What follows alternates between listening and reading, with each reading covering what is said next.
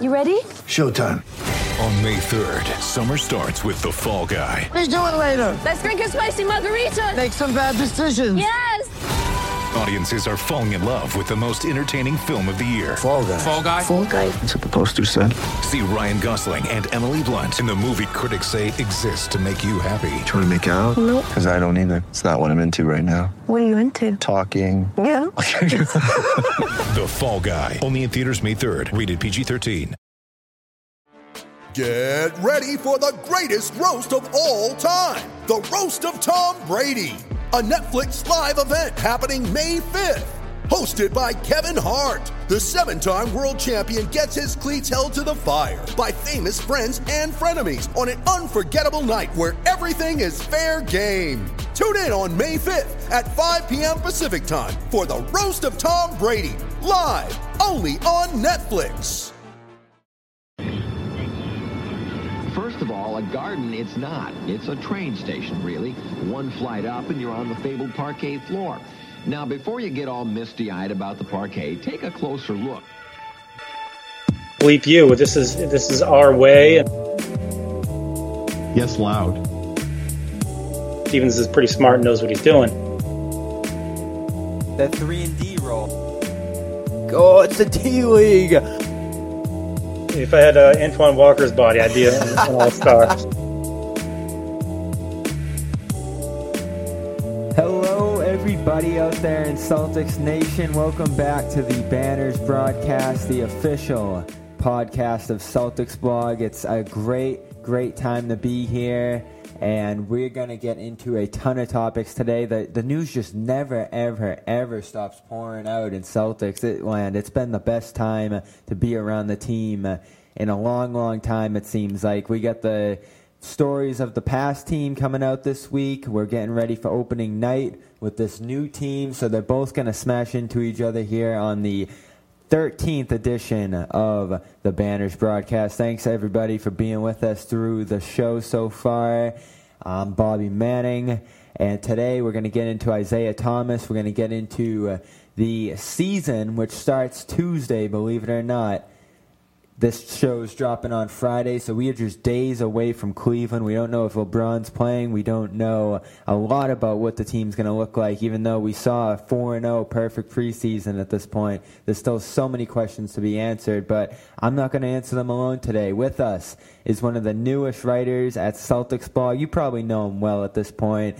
Covered the Celtics in the past for WEEI. He's with CLNS Media now, from Foxborough, covering the Patriots, all the way up to Boston in the North End, covering the Celtics. He has been working. He's been working hard, and he's with us tonight, working again. Mike Petraglia. Trags is with us today. Welcome. Thanks, Bobby. It's a labor of love, I can assure you that. I wouldn't do what I do unless I loved it, and I'm very, very honored and privileged to be doing what I'm doing, and I'm honored and privileged to be joining you, Bobby. I'm looking forward to this. This is great. We've been trying to get everybody on Celtics Blog on. It's been great having you aboard so far, so let's waste no time and get into this Sports Illustrated article. It was the perfect combination. Lee Jenkins, Isaiah Thomas, pretty much the perfect combination you can find right there. And I had everything from his kids, their reaction to the trade, the move to Ohio, and most juicy of all, I think, is the information about the injury, the process he went through, who he talked to about it. And I think number one on my list, the most interesting things coming out of this one was the fact that he leaned on Brian Kelly, a private doctor, through this, said he was the one who told him that he'd be fine to come back, just rest it and do not get surgery. And that pretty much ended up being the route he went this offseason. So there's so much to uncover about this. What was really your biggest takeaway from this?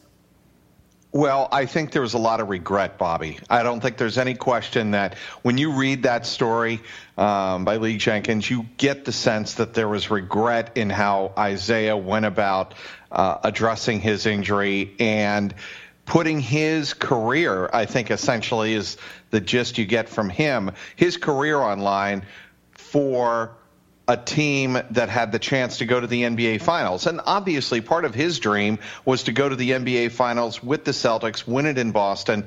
But the other thing that clearly jumps out is that, a day after his sister passed away, he was putting his career on the line. He was putting himself out on the court because he wanted to do this for the city of Boston. He obviously knew that he had a family tragedy to deal with, but he really thought that by showing the loyalty and the service to the Celtics, they would repay him in kind.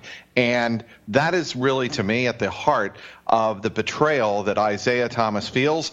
And I got to tell you, in Danny Ainge's comments on Thursday, he essentially acknowledges that if I were Isaiah, I could understand feeling that way as well. But certainly from our point of view, and he said this Wednesday, actually, he said, look, I think you all, meaning the media reporters around Danny, know how I feel about Isaiah, and you know how much we loved Isaiah. So, I think that's where that dynamic stands at this point. Will it move off that center point in the next couple of weeks as the season begins? I don't think so. I think, there's a lot of hurt, a lot of betrayal that Isaiah feels towards the way the Celtics handled him, not necessarily the city of Boston, but the way the Celtics handled him, and that's going to take a while to heal. He explained everything really well in there, and he's been talking about it for a few months now, the feelings he went through this trade, and just how, but like you said, betrayed he felt, and it's really hard not to feel those same feelings reading that as well. And it's interesting because we Celtics have moved on, a lot of Celtics fans have moved on, it feels like, and the big theme of this article is that ensuing revenge, not against the city of Boston inherently, but against anyone who doubted Isaiah again. He's getting ready for that next round, whether it was Sacramento, Phoenix. He's made all these teams pay for giving up on him. And he says it right out there. He thinks the Celtics made a mistake. He thinks they made the wrong move. And, we can kind of go back and forth on that. I at first thought it was a mistake. Now with the injury things that have followed up, I feel much better about it, especially with what they got back in return. You couldn't ask for much better than that. But right. He says they lost their heart and soul, and Jaylen Brown has talked about this, how they're a completely new team. The chemistry that they're going to have to develop has been widely publicized, and he might have a point there. I mean, they lost the core of this team. Well, look, Terry Rozier admitted, right, about a week or so ago, admitted early in training camp, we expect some rocky road early in the season, and we expect there to be a transition period for us to adapt to each other and really get a sense of where the true leadership in this new locker room is. Now, I maintain that the real leader of that locker room and that dressing room is Marcus Smart. Was last year, will be again this year. He is the number one spokesman in that room, but I think Jaylen Brown's going to take a huge step in that regard in terms of being a leader in only his second year in the NBA. I think we're going to see a lot in Jaylen Brown that we saw of Marcus Smart in terms of taking leadership. But from what I see on the court, I don't know if there's going to be much struggle whatsoever. If Kyrie Irving's, Bobby, if Kyrie Irving stays healthy, and what we're seeing in terms of their switching off ball screens and how Brad Stevens is going to want them to play defense and whatnot, and their adjustments to other teams, the way they're defending Kyrie and Gordon Hayward, what I see early in the preseason anyway suggests to me that they're going to make this transition pretty fast, and they're going to be pretty darn good. And I didn't have this down in my notes, but it's interesting. I asked this to Nick the other night, Nick Gelso, CLNS head founder, and he had a pretty interesting, all of our boss, the guy who's watching over us somewhere. He pretty much talked about that really this intensity in the locker room this year, being a much different mood than there was last year. You've been there for 2 games now in the preseason. What do you think of the atmosphere in that locker room now? I think it's going to be more businesslike with Kyrie. I think there's less drama. I think Kyrie comes off to me as somebody who's going to go out of his way to be mellow. And what you saw with Isaiah Thomas, he would literally put his heart on his sleeve, right? After every single game, he would tell you how he felt if the team played like crap. The team played like crap. Isaiah would be pissed off in those post-game press conferences. I don't think that's going to be the same with Kyrie Irving. I think he's going to be much more corporate, if you will. He's going to be much more measured in what he says. We can already get a gist of what Kyrie's going to be like when he was asked the obvious question, less than a week away from playing in Cleveland and going back to play against your former team. What's that going to be like? And he said, it's just basketball. Mm-hmm. So that's, I think, going to be the MO for Kyrie Irving all season long. He's going to try to, take the drama out of things and disarm things, if you will, so they don't become bigger than life. Because he knows after playing the last 5 years with LeBron, it's all been about drama in Cleveland, and for the most part of it, it's been good drama and exciting drama, but it's been all about drama. And I think Kyrie, part of him moving on to the Celtics, is about trying to turn over a new leaf and try a new approach when it comes to the locker room and the way he carries himself around the team. That's very interesting, and he has definitely tried his best to completely mellow that LeBron-Kyrie storyline. We've heard a little bit more out of LeBron about the whole situation than we have out of Kyrie, but they've tried to keep that mellow right now, at least in the preseason. It's going to be something people talk about all season long, probably one of the more dominant storylines in the NBA next year. I mean, on this side, we got the whole Isaiah fallout. On that side, it's going to continue to be the Kyrie fallout and how things went bad there with him on that end. Right now, it doesn't feel like there's going to be a lot of squandering between those two sides. But as the season develops, these are two teams that are going to be going head-to-head in the conference. Once the playoffs get here, it's probably going to be a different level of intensity. Do you think it's going to change at all? Or are they just going to continue to shoot this down all season? I think they're going to continue to shoot it down all season. And, barring something we don't see coming down the pike, both of these teams are playoff caliber, elite playoff caliber teams. And, most people have the Celtics and Cavaliers penciled in the Eastern Conference Finals again in the spring, and I would expect that's where we're headed as well, as long as LeBron stays healthy. But I think the Celtics are going to be a more dynamic team than even the Cavaliers. I didn't think so when that trade was first made, Bobby. I got to tell you that I thought the Celtics depth would be a really big issue. But after watching Terry Rozier and Jaylen Brown and Jason Tatum, those three in the preseason, I grant you it's only preseason, my feelings in that regard have changed drastically. I think the Celtics are going to be as deep as the Cavaliers, and I think they are the two deepest teams, obviously, in the Eastern Conference. That's a great transition because I was just going to ask you about Terry Rozier. He had a remarkable preseason. He got his shooting percentage up to 45, which is very strong for him. A second highest scorer on the team in the preseason behind Irving, who was just hitting every three he took, it felt like. Biggest differences I noticed with Rozier, more in control, finishing around the rim when he gets there, more poise in his dribbling. Like all the holes that kind of scattered throughout his game in the past few years seem to be at least a little more filled up. And like you said, it's preseason. We saw him tear the Summer League to shreds last year and then struggle in the season. But has he turned over a new page, you feel like, just from watching him? A little bit. I think Terry Rozier feels more comfortable with the ball in his hand. This is as comfortable as I think and confident as we've seen him look in a Celtics uniform. The difference, Bobby, is going to be how he does with regard to his court vision when he drives to the basket. Because in talking to a couple of NBA scouts, what they say about Terry Rozier is the court becomes very narrow to him when he starts getting closer and closer to the basket, and that's not good. He needs to be able, when he drives, to be able to kick off to somebody, in the wing or off to the corner for an open baseline three. And I think the more he becomes comfortable and the more he works on that aspect of the game, even more dangerous he's going to be. I think he's a very good guard, a point guard coming off the Celtics bench, and he's the fastest guard that they have. I think he's the quickest guard. He's quicker than Kyrie, I think.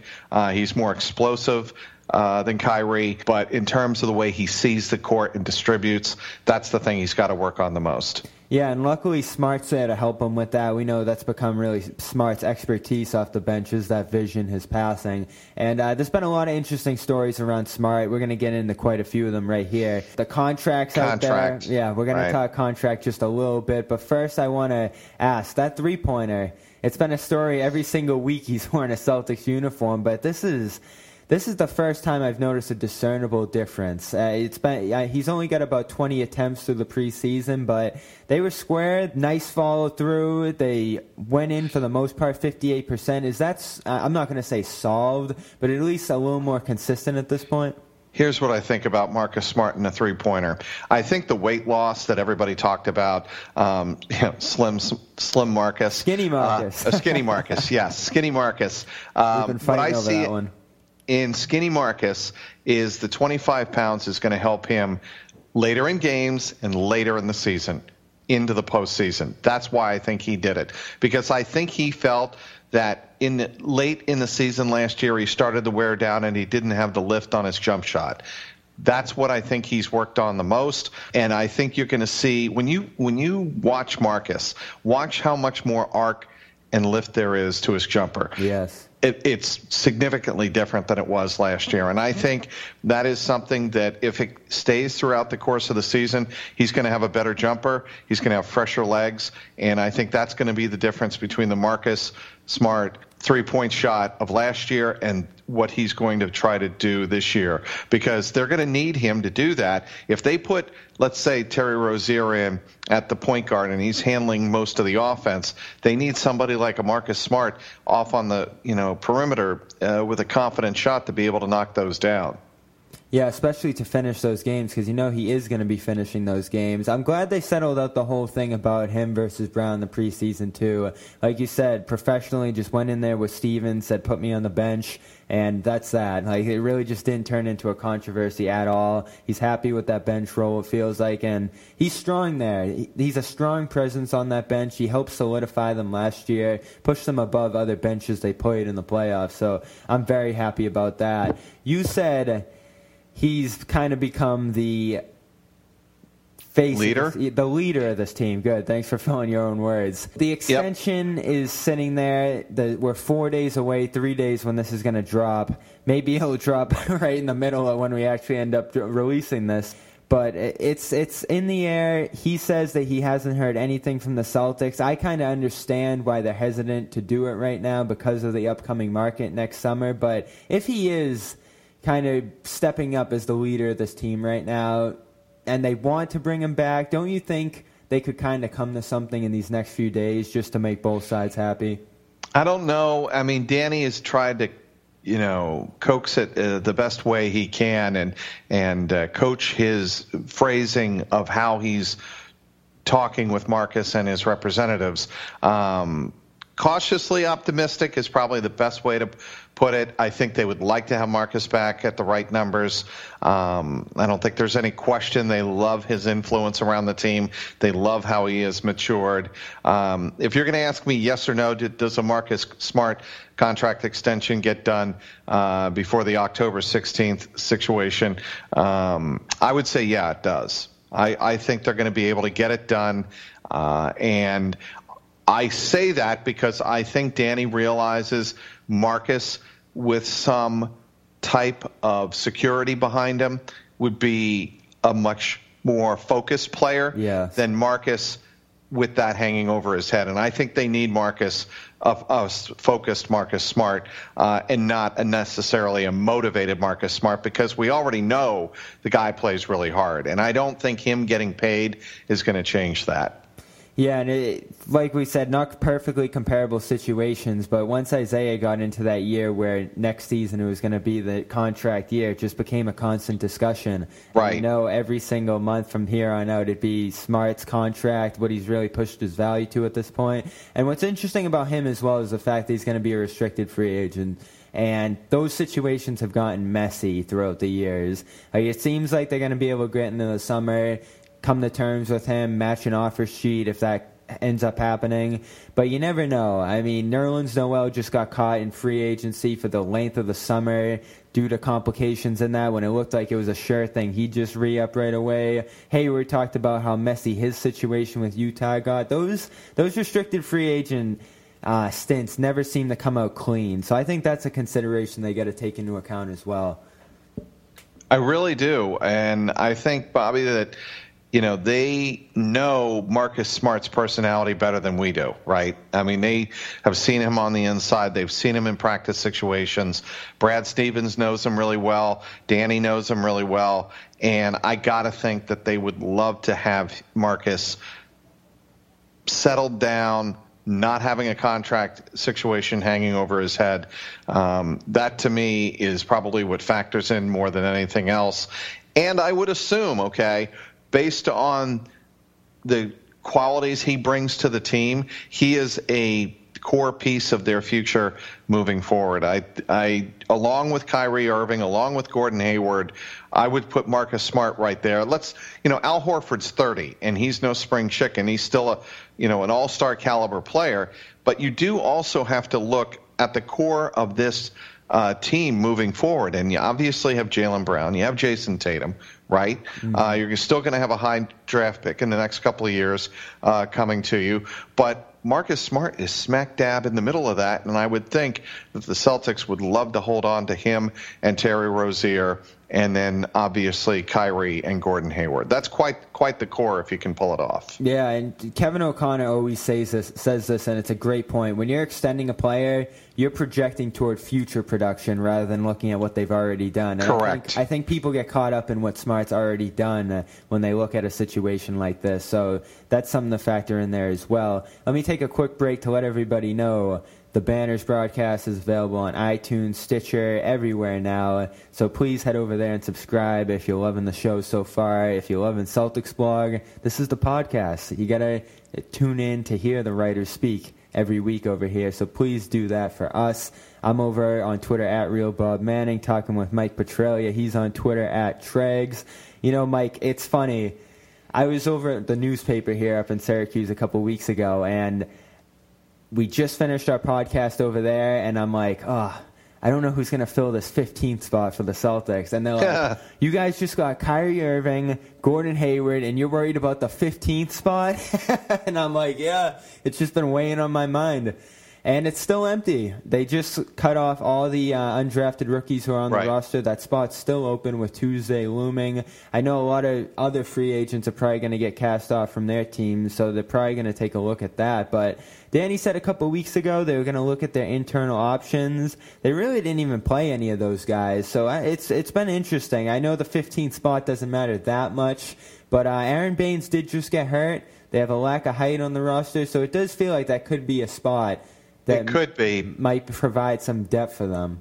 It could, but I just get the sense, Bobby, that size isn't a priority to them. It's almost like when Aaron Baines got hurt the other night against the 76ers, they didn't blink. Yeah. They were like, it's unfortunate, but we've got plenty of other answers in the way we play to accommodate and make sure that it doesn't the lack of size doesn't wind up killing us. Right now, they have Daniel Tice and they have Marcus Morris, and clue me in, who else? I mean, Al Horford, but he's still not the prototypical big man that you would like to see taking up space, rebounding. Aaron Baines' loss, I think if he's out an extended period of time with this hyperextended left knee, I think that's a big issue.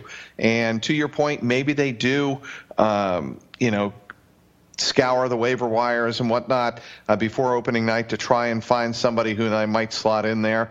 But it sure seems like to me that Brad Stevens loves his versatile wings, and he's going to err on the side of having an extra wing instead of an extra big. I found it interesting that they never brought back Gerald Green. I know that's a moot point, and he ended up in Milwaukee and stuff like that. But we've talked so much about the difference between last year's team and this year's team. Green was a nice veteran piece, and he didn't play that much during the regular season. When they called on him, he was able to give them a few minutes, but just him being there felt like a good thing for the team. So I was surprised he didn't end up back. Well, I think with Gerald, it's probably some has something to do perhaps with defensive liability. Yeah. And he doesn't play the kind of defense that I think Brad Stevens is going to require a lot of his swings and his guards, his ball handlers to play. And, certainly Gerald Green is capable of, instant offense, and that's why they initially brought him in. But that's not what, playing defense is not really his strength. And I think that's, where that was headed and why he's not back with the Celtics. Speaking of defense, I'm not sure if you heard this comment. You might have actually heard it. Brad Stevens was talking about Jason Tatum the other day and said he was ahead of his years defensively, which blew my mind because I've been high on Jason Tatum. I've been tracking him since Duke, and defense was never something that stuck out to me about him. But here comes Brad Stevens showering that praise on him. What do you think of those comments? Well, so I was there before the game on Monday night against Philadelphia, and I asked Stevens about if he saw some of these characteristics at Duke, and his answer was very interesting. What he said about Jason Tatum, Bobby, was that I really paid only really close attention on the offensive side of the ball, and I kind of leaned on Austin and obviously Danny to watch Jason Tatum on the defensive side of the ball, and I could tell one thing, no matter what, he has the length to play great defense. Yes. So Brad Stevens' point is he has the tools, and he is learning to use them as quickly as he's ever seen a rookie really get used to and familiar with the NBA style of defense, and that is to use one's length. And I think Jason Tatum, for that reason, that's why the Celtics have a lot of confidence in his ability to adapt to the way the Celtics are going to expect him to play defense. Well, Tuesday's opening night. This is going to be our last podcast before that. And so a couple questions going into there. LeBron James, obviously his status is completely up in the air going into that. I'm sure they'll probably err on the side of caution and just try to keep him as healthy as they can going into that. It's going to be tempting, though, opening night with all the stuff that's in there. We'll see what happens on that front. But from the Celtics' perspective, I know Aaron Baines' status is up in the air, but if he's available for them, what's the starting five you would put out there to start that game? I know Morris might still not be back in game shape yet, so it's subject to change. But I don't think Marcus Morris is going to see the starting lineup out of the chute. I don't think he is all ready for those type of starting minutes. So it depends on if Brad wants to go big or small, but certainly you can obviously pencil in the big three plus Jaylen Brown, I think. So you would go with Kyrie Irving, Gordon Hayward, Jaylen Brown, Al Horford, and then for the fifth, if it's not Aaron Baines, and they're not going to throw a rookie like Jason Tatum in there into the starting lineup right out of the chute. I probably would think that that's a great question. They'd probably be very tempted to go with. They might even go with three guards. They might go with somebody like a Terry Rozier and move Gordon Hayward down as more of a swing. You're really not giving Tatum a chance, huh? No, not as a start. No, I'm not, because I don't think Danny, and I don't think Brad wants to throw Jason Tatum right into the Wolves starting in Cleveland on opening night. I think that's a bit much to expect for a guy that's still working on his jump shot. Now, he has a great jump shot in traffic, and we've heard how ahead of how much older than his real years he is in terms of his his offensive game for the NBA.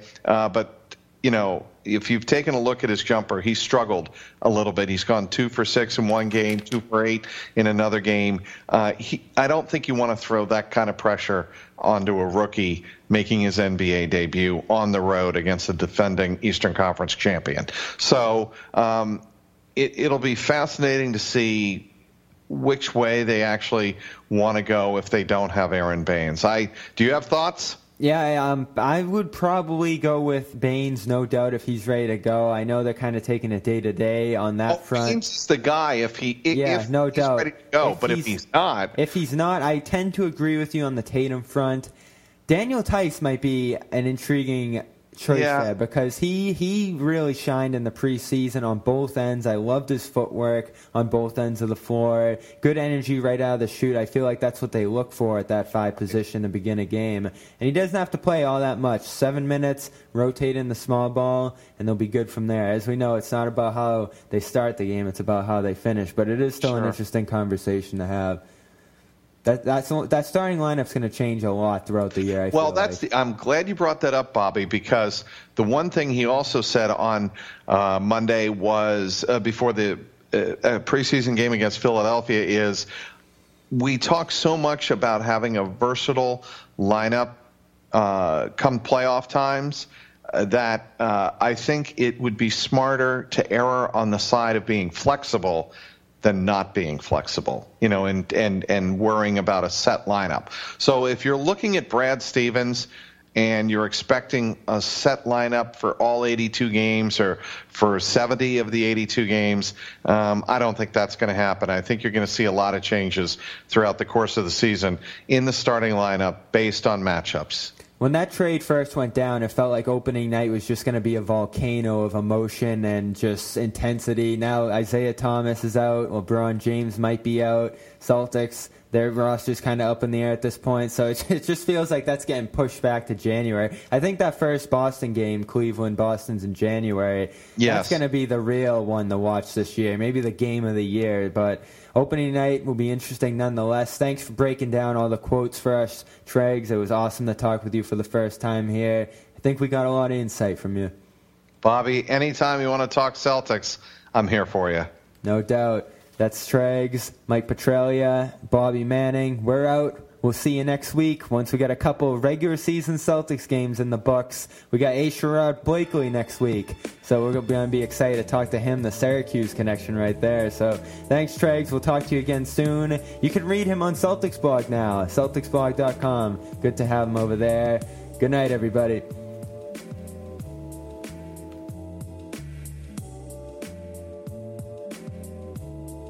Reunion Arena in Dallas, where the Mavs and Lakers are playing tonight, was built in 1980. Now, you couldn't ask for a better facility. It's easily accessible, has all the comforts of a theater, and there isn't a bad seat in the house. But for some reason, there are those who prefer the Boston Garden, mostly those who wear Celtic green. What is so special about the Boston Garden other than the fact that it's 1,000 years old? Let's take a look.